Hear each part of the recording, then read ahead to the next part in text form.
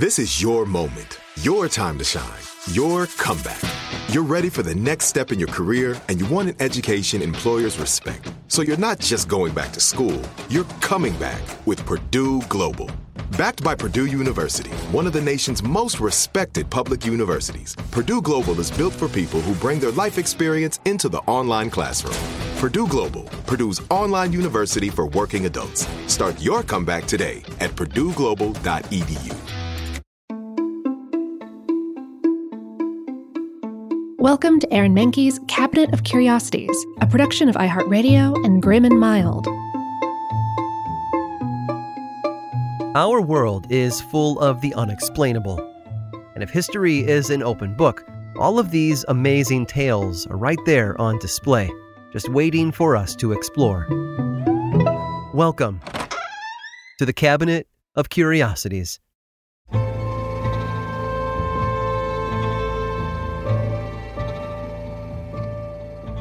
World War II saw the use of numerous deception tactics from both sides. For example, British forces used playing cards that peeled away to reveal escape maps. They also hid pistols in everyday objects like pens and smoking pipes, while hiding knives in things like pencils. And of course, there were coded messages, falsified communiques, and countless other methods for fooling the enemy overseas. But back home in the United States, things were trickier. Everyone knows about the rubber and scrap drives to collect the necessary material for building planes and other supplies, while war bond sales helped finance operations in the first place. But when it came to building the planes themselves, America needed to keep things on the down low, far from the prying eyes of the enemy. And to do that, they constructed the aircraft in Seattle, Washington. Now, Seattle is situated on the Puget Sound, an estuary leading out into the Pacific Ocean. It's not exactly safe from battleships, submarines, or fighter planes, but that was where Aerospace Corporation Boeing had set up shop in 1906. They were responsible for building B-52s and B-17 bombers, producing as many as 300 of the latter each month by 1944. But in order to keep up with the demand of the United States military, Boeing needed to expand. Its first plant, creatively called Plant 1, was a bit behind the times, so the company built out 26 acres of land in Seattle to accommodate a brand new production facility, as well as a town for its workers to live in. The new plant, called Plant 2, incorporated more modern amenities with state-of-the-art assembly lines to keep things moving smoothly and efficiently. And the town itself was also quite impressive, with well-manicured lawns and modern houses. The streets even had tongue-in-cheek names like Synthetic Street, and from a distance it looked like any other town. And that was the point, because despite its unassuming appearance, it was never meant to be lived in. In fact, if anyone got close to it, they might have noticed that the houses were a bit too small and unfinished. The streets were a little too narrow, and the trees, well, they didn't really have any leaves on their branches. You see, Boeing hadn't actually built a suburb for its workers. It was just a clever disguise for an airplane plant, which resided 40 feet below.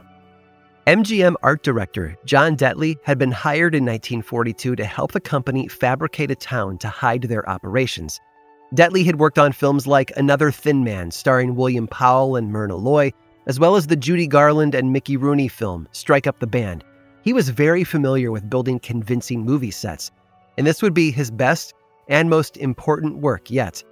He and his team got to work mocking up houses just over half the size of normal homes, and he only built their shells. The dwellings weren't furnished or even finished.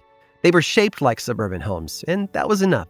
The grass was made of burlap and canvas, which was also used to rig up some 300 trees.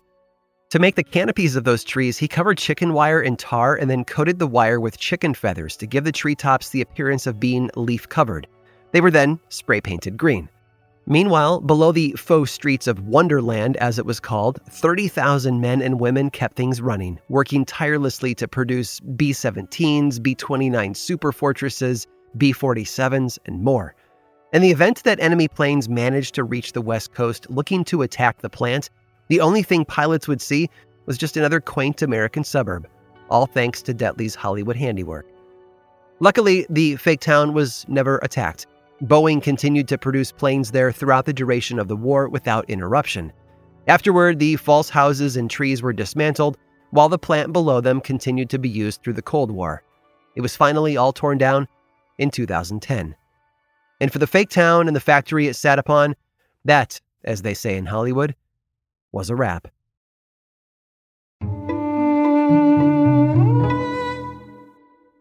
This is it. Your moment. This is your time to make your comeback with Purdue Global. When you come back with a Purdue Global degree, you create opportunity for yourself, your family, and your future. It's a degree you can be proud of, a degree that employers will trust and respect. Purdue Global offers working adults like you over 175 flexible degree programs to meet your specific career goals. These include associate, bachelor's, master's, and doctoral degrees and certificates. Purdue Global degree programs range from nursing to business to communication and more. Whatever your interest, we have the degree that will move you forward. You have the knowledge, you have the experience. Now it's time to get credit for the work you've done and earn the recognition you deserve with Purdue Global, Purdue's online university for working adults. You know you're worth it. We do too. So don't wait another second to get the degree that will take your career to the next level. Start your comeback today at purdueglobal.edu. Good sleep should come naturally, and with the new Natural Hybrid mattress, it can. A collaboration between award-winning mattress brand Leesa and home design favorite West Elm, the Natural Hybrid is the culmination of these two companies' shared values: premium materials, meticulous craftsmanship, and sustainable practices. Made with natural latex, responsibly sourced natural wool, and environmentally safe foams, the Natural Hybrid elevates your sleep sanctuary, indulges your senses, and supports a greener tomorrow. Plus, when you purchase the Natural Hybrid, you're also helping fuel Leesa's work with shelters and those in need. Since 2015, Leesa has donated more than 40,000 mattresses to ensure children and families have a safe place to sleep. Don't put off a good night's sleep any longer. Get a Leesa mattress today for a sound sleep tonight. Visit leesa.com/iHeart. That's LEESA.com/iHeart.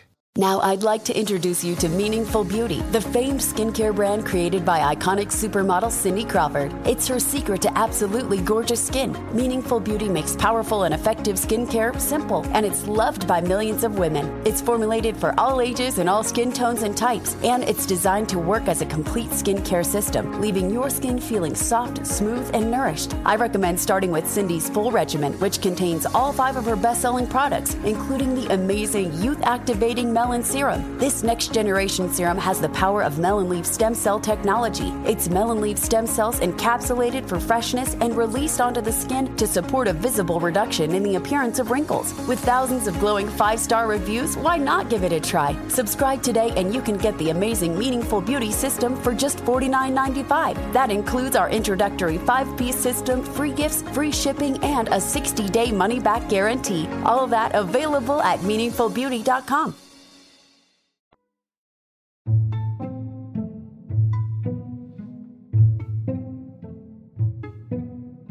Some traditions have logical origins.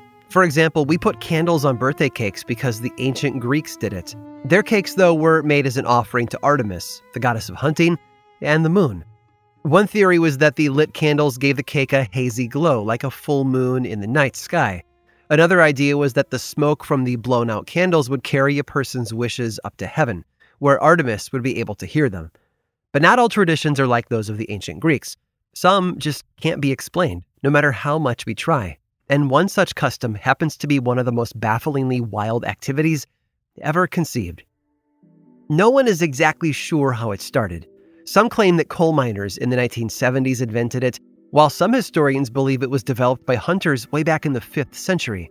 You see, back then, rabbits, moles, and other critters would hide in underground burrows, making it difficult for the hunters to find them. So they would send another animal into the tunnels to root them out. A ferret. In fact, that's how we get the modern phrase, to ferret something out. But by the Middle Ages, ferreting had become illegal. Now, of course, illegal activities back then, just as they are today, were only illegal to those who couldn't get away with them. So in order to keep using ferrets, hunters would sneak them past the game wardens. And how do you smuggle a long, furry rodent into a restricted area? Why, in your pants, of course. After that, the practice changed into something entirely different. How exactly? Well, those details are a bit fuzzy. But it became a sport called ferret legging. The rules are quite simple. A competitor stands before a panel of judges with his pants tied at the ankles. He then places 2 ferrets inside his trousers and tightens his belt at the waist to keep them from getting out. The goal, and yes, I promise there is a goal here, is to last the longest as the ferrets clamber from one leg to the other.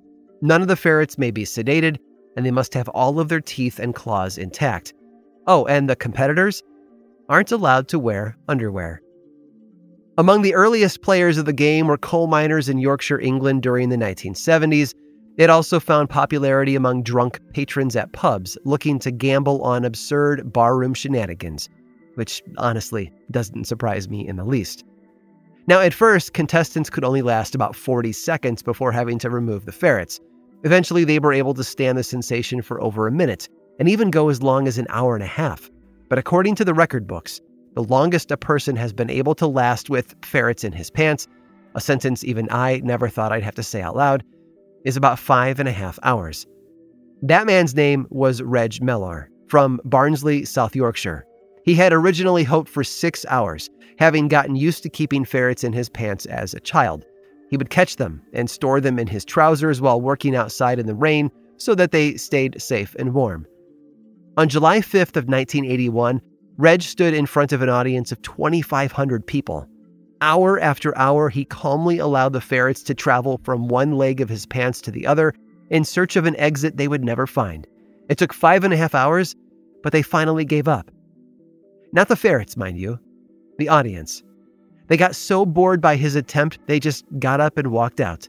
The stage was torn down with Reg still standing there, ferrets still enpantsed, until the record keepers just called it.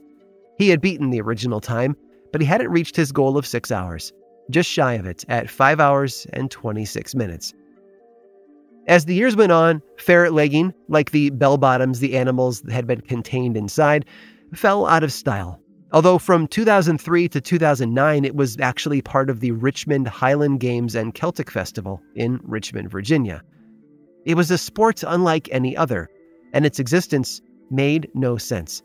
But for those who played it, ferret legging was a solid test of their endurance, their tolerance for pain, and of course, how much they'd had to drink. Curious? You better believe it.